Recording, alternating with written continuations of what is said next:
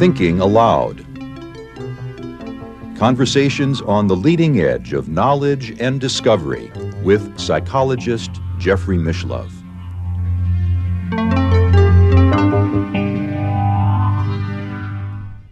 Hello, I'm Jeffrey Mishlove. Today, we are going to explore how researchers approach reincarnation. With me is Dr. James Matlock, who is the co-author with Erlander Haraldson of a new book called I Saw a Light and Came Here, Children's Experiences of Reincarnation. Jim has been studying reincarnation professionally for the last 3 decades and is the author of dozens of research papers on reincarnation, survival, parapsychology, and anthropology. He is an anthropologist. Welcome, Jim.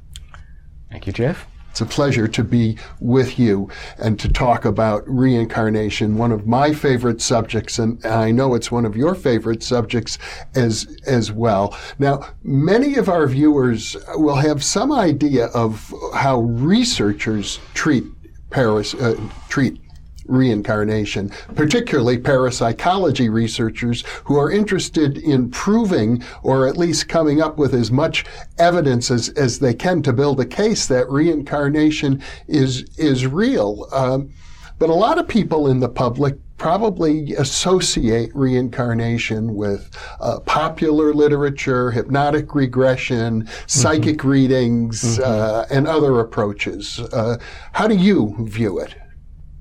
Well, I follow the methodology that was pioneered by Ian Stevenson in this area, and he worked with children who spontaneously, that is, in their waking state or in dreams, remember previous lives, rather than through regression. And he worked mainly with children because the children's cases turned out to be stronger evidentially. Now, they have less opportunity for having learned about some historical person.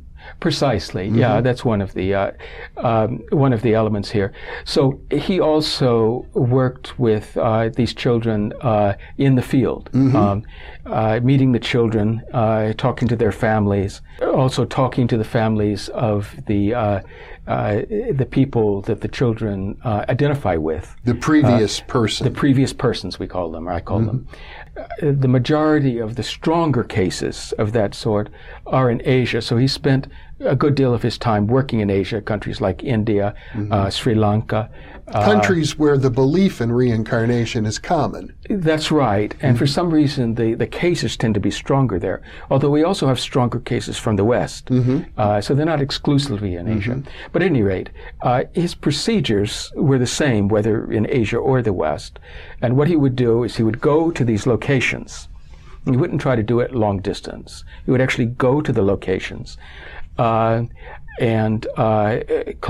talk to as many people as possible, first-hand witnesses. This was a very important principle with them, speaking only to first-hand witnesses, and collect as much documentation, for instance, autopsy reports, police reports, that had to do with the way the person died, if that were important, or other documents related to the previous person's life. So the young child would actually remember a previous person in their life. It was if it was their own memories. They would say, I used to live in such and such a village. I had these parents. Exactly, and they would use the first person just like that. They would say "I," and in many of these cases, they did give the name or the name of the village, and this is what would allow the previous person to be traced. And then the memories, and the child might have given dozens of memories by this time, statements about the memories. And have also behaved in certain ways. The behaviors are an important aspect of these cases. Behaved in ways that might be out of line in the family, for instance, preferred different foods, or that turned out to be in line with the previous person when that person is tracked down. Now, with what Stevenson discovered fairly quickly is that most of these cases had already been solved. This is the term he used for a case in which the previous person had been identified. By the parents? By the parents, right, already before Stevenson learned about the case. So he was in a position then of verifying basically what had happened, instead of doing the research himself to track down the previous person. And I have to assume those are weaker cases because there's always the risk of some sort of contamination when the parents get involved.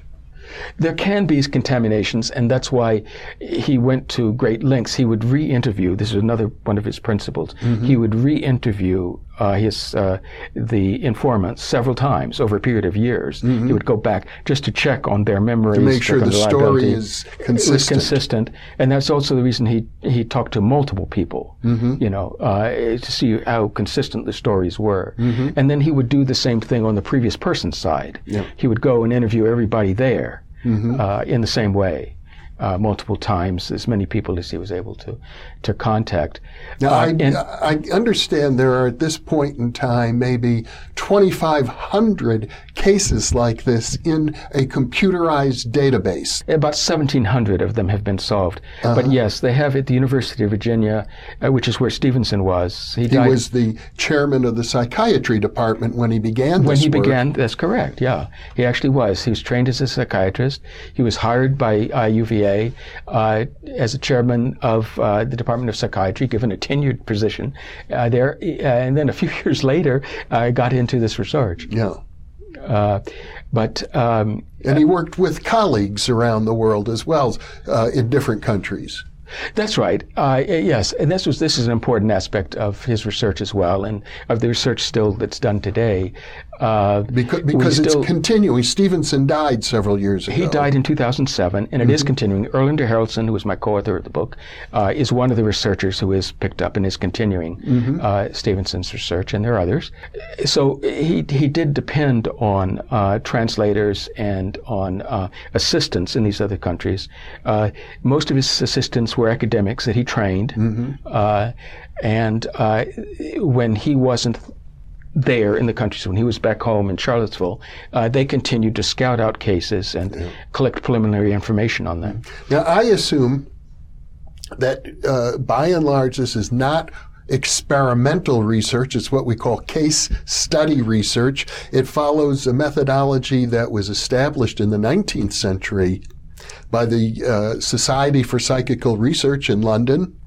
Yes, that's right. Yes, his methods are very much built on the methodology that the SPR pioneered in studying things like apparitions, where you also had a spontaneous event that needed to be corroborated, and that was done through talking to as many witnesses as possible, collecting documents. The 19th century researchers, to my way of thinking, were very rigorous, actually, but they followed a procedure, since this was pretty much in advance of the experimental work in the behavioral sciences. They followed the methodology of the courtroom or the criminal investigator, trying to build a case that you could bring before a jury. Very much so, very much so. And Stevenson always said that his methods owed a lot to legal, sort of methods because of that. But there are differences. There are differences in what he did and in the early SPR research. Because of the difference in the type of case. In an apparition case, typically, maybe one sighting. There may be, there are collective apparitions too, where a number of people might see it. There are recurrent apparitions, and there are hauntings that are similar to it. It's fair to say that the early researchers did not look at reincarnation. No, they did not. That's quite right. Yeah, and it was left, and it's curious, because these cases were known. At the end of the 19th century, early 20th century. And some Indian cases were actually published in psychical research journals. So long before Stevenson. There were, I'm going to imagine, a dozen or so of these cases had come to light. To light, and I believe your research shows that they're pretty much similar to the subsequent cases. Very much so, very much so. But what's curious about this is that psychic researchers weren't really paying attention to them. They paid attention to various other types of anomalous phenomena, but not to the reincarnation cases. There was a real resistance. They were largely motivated by 19th century spiritualism, and I think so. Most of the spiritualists had not, at that point in time, adopted reincarnation as part of their belief system. Particularly the Anglo-American spiritualism tended to reject it. In France, with Spiritism, and you now found that in Brazil too, the Spiritism, Allan Kardec and so forth. Now, they did endorse reincarnation. And so the early cases that were published in psychical research journals were actually published in French, in the French journals. And not in the English language journals. But Stevenson is really the person who put this line of research on the map, and these cases of children who have past life memories are known now as cases of the reincarnation type. Right. Well, that was his term. Yeah. Erlander and I call it in our book, we just say reincarnation cases. Occasionally cases of the reincarnation type, but more and more people are sort of dropping that. You still find it. You still find the term. But that was still Stevenson's term. And many people find it sort of distancing. Yeah. Well, Stevenson was trying very hard to reach the mainstream scientific community, and he succeeded in getting a number of articles published in mainstream psychiatric journals. He did, in anthropology journals too. And in fact, Stevenson was he was better able to do that than most parapsychologists. And I think it was because of his background in psychiatry, because he came out, he was midway in his career. He was already 40 when he started this research. And so his first part of his academic career, was in, mainstream fields. He even went so far, as I recall, to suggest to other psychiatrists that they that they ought to consider reincarnation and past lives as very important sources of the etiology of psychiatric conditions. Yes, very much so, yeah. And he saw this in his cases, and this is one of the one type of case that psychiatric journals in particular will pick up.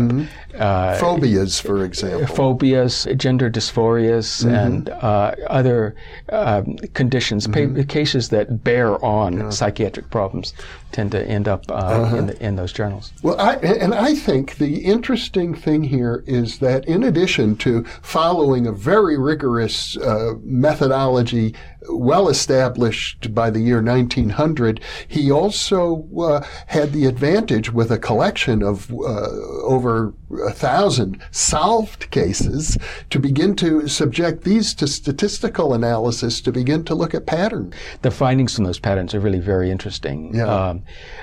And it's very significant too, and it's something that critics often overlook. With these cases, they're often, because they're case studies, they're often dismissed as anecdotal. Right. But these are actually carefully investigated cases, which investigated and corroborated. Yeah. Which makes them no longer simply anecdotal. It's not simply collecting a story that somebody is told. It's actually going back and verifying all of the elements of that story. And, that's what his methodology was about, verifying all this. And when he wrote up his case reports, he was diligent in pointing out the issues or the statements or the behaviors that were corroborated by multiple witnesses, those that were affirmed only by one, those that he had observed himself in some cases, and so forth. So he laid all of this out. So in reading his case reports, one begins to see, how he worked as a scientist. One other thing I want to say, though, before I forget it, is that there are some cases, in which he was able to make written records of a child's statements before verifying them. I mentioned before that in the majority of cases, that wasn't possible. Verified already by the parents. Right. But there are a handful of cases, still at this point, fewer than 3 dozen of them, so not many.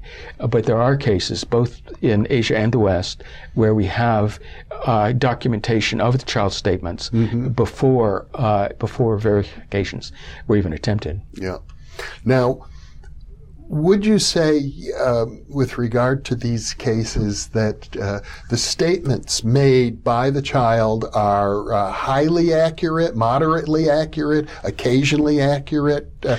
It varies, but in many cases they tend to be highly accurate and very specific. And this actually is a very important part of evaluating these cases. If the statements are too general, they can apply to many people. Right.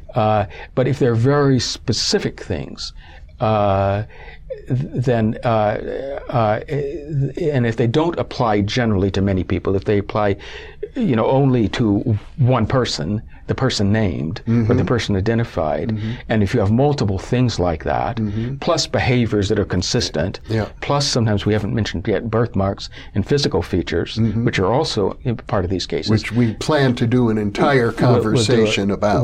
We'll do a conversation about them too. Yeah. So we want to look at all of these things together, and ideally you want to see them all converge on the same identity. Now, I understand, in fact, I guess I could say I know for a fact that Stevenson and the people who are now working at the Division of Perceptual Studies there at the University of Virginia, carrying on his work, I don't think it would be unfair to say that they have a bit of hostility toward the field of past life regression therapy. Yes, I think so. It stems partly from the public thinking so highly of regressions. But actually, when regressions have been researched, and they have been, the things said, the things that come up, the ostensible memories, cannot be verified in the same way that the spontaneous memories can be. Now, Stevenson did use regressions in cases of xenoglossy. That's the use of an unlearned language.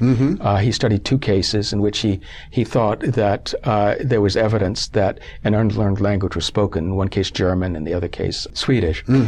But in neither of those cases was it possible to trace the previous person. Yeah. Right, so they're not solved. They're unsolved cases. The xenoglossy in those cases is actually very minor, not all that. The strongest form of xenoglossy would be responsive xenoglossy. Right, and that's what he thought he had here.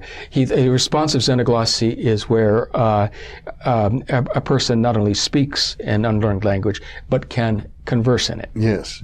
Responsively. And that's what he thought was going on here, that he had evidence of that. But the evidence is not all that strong, and it has been attacked. But with the exception of those 2 cases, he didn't work with regressions. He attempted to. Yeah. He attempted to regress, I believe it was 13 children. It didn't get anywhere with them. The great risk with hypnotic regression is that the hypnotist may be communicating through nonverbal signals, even through telepathy, the desires that the hypnotist may have for results, and people under hypnosis tend to want to please the hypnotist. Right. I mean, that's one of the problems with it. There are some regression cases that have veridical, truthful information and that are solved, but only a handful of them compared to to the many hundreds of spontaneous cases. Now, and another approach, which is very common in the public, is to go to a shaman or a psychic and get a reading regarding past lives. And I know of several instances where readings of that sort were life-changing for the people involved. But again, from a research point of view, this is not a strong approach either. No, that's quite right. And the regressions also can be very powerful and life-changing for people who trust them, believe in them. Yeah. Yeah, the problem with the psychics is that, there are good psychics and there are bad psychics. I mean, there's some psychics who are quite reliable. But again, you need to verify the information that's given. And unless you can verify the information, you can't trust it from a research point of view. I think first and foremost, Stevenson's interest was in documenting that reincarnation is real and verifiable. And so all of those cases are biased in that direction. That's correct. Well, in the sense that he was looking for the strongest cases, the most evidential cases. As opposed to looking for cases that might speak to the operation of how reincarnation works. Right. And gradually, researchers are getting more interested in these process issues. And there have been process studies done as well. And that's an important aspect of this methodology, that it's not simply reliant on case studies. Again, Erlander Harrelson has done psychological studies comparing the psychologies of the children using batteries of standard psychological tests with the memories, comparing them to paired control peer groups. So a proper psychological study. Well, because in a world of 7 billion people, to think that maybe 2,500, 3,000 young children have past life memories, that's a tiny, tiny percentage of the overall population. It is, and there are probably many, many more than that who have these memories. It's just that most of these memories are not strong enough to lead to a verification of the previous person. But the memories themselves, from all we can tell now, seem to be quite common, and from all over the world. So it does seem to be a human ability, characteristic, whatever it is. In other words, you want to interpret it. We now have solved cases from cultures where reincarnation is not a common belief. Yes, and ones with written records too. Now, the methodology, and there have been statistical studies using both descriptive statistics and inferential statistics. The inferential ones are ones where you're looking at variables and trying to see the relationship between them. For you as an anthropologist, and I gather that a number of other researchers have a background in anthropology, you're very interested in the interplay of the culture and the ways in which the reincarnation manifests. Yes, and this is also, I hope we can talk about that also later, get into it in more detail, because it is a very important subject. There are all sorts of cultural influences on the cases, both from the outside, that is in terms of how the cases are actually expressed, how they develop, or not, and but from also, interestingly, from the inside. That is, culture can show up in the way that the cases actually are expressed. That is, the memories are expressed, and this sort of makes sense if you think about it, because the previous persons were members of some culture or other, and if survival does occur, reincarnation does occur, it would be entirely natural for personality, for beliefs, for psychological structures to carry over into the period after death, and then into the reincarnation and be recalled. So it makes sense that we would see these sorts of cultural influences on the memories from the inside as well as from the outside. Now, if we're talking about research on survival, there are many different lines of inquiry. You can look at near-death experience, mediumistic communications, apparitions. But with reincarnation research, you don't have such a variety. For example, you don't find much in the near-death experience literature that is enlightening with regard to reincarnation. Well, I'm going to disagree with you a little bit there, Okay. Jeff. There are about 20% of cases that were studied, solved and unsolved. About 20% of them, the children recall the period between death and rebirth. We call those intermission memories, intermission Right. period. The phenomena of the intermission turn out to be very similar to phenomena of NDEs. Okay, so that's something. Yeah, so we do see overlap there. Okay. We also, in some reincarnation cases, see apparitions. There can also be mediumistic communications that refer to reincarnation. Sometimes communicators through a medium talk about their upcoming reincarnations and so forth. All right. So all of these areas do come together and they do dovetail. So there is more of a convergence. There is very much a convergence. Okay. And I actually think it's a very important point because some people do think of reincarnation as being a separate sort of area, and it is a specialty within parapsychology, but all the different survival areas really do converge and they support each other. Okay. Well, Dr. Jim Matlock, this has been a very interesting and enlightening discussion. Before we close this interview, are there any other points you think we should hit upon with regard to methodology?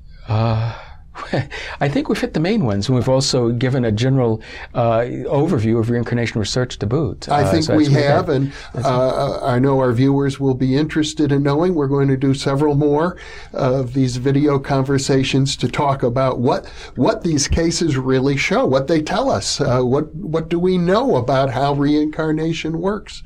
Well, wonderful. I look forward to that. So thank you very much for being with me, and thank you for being with us.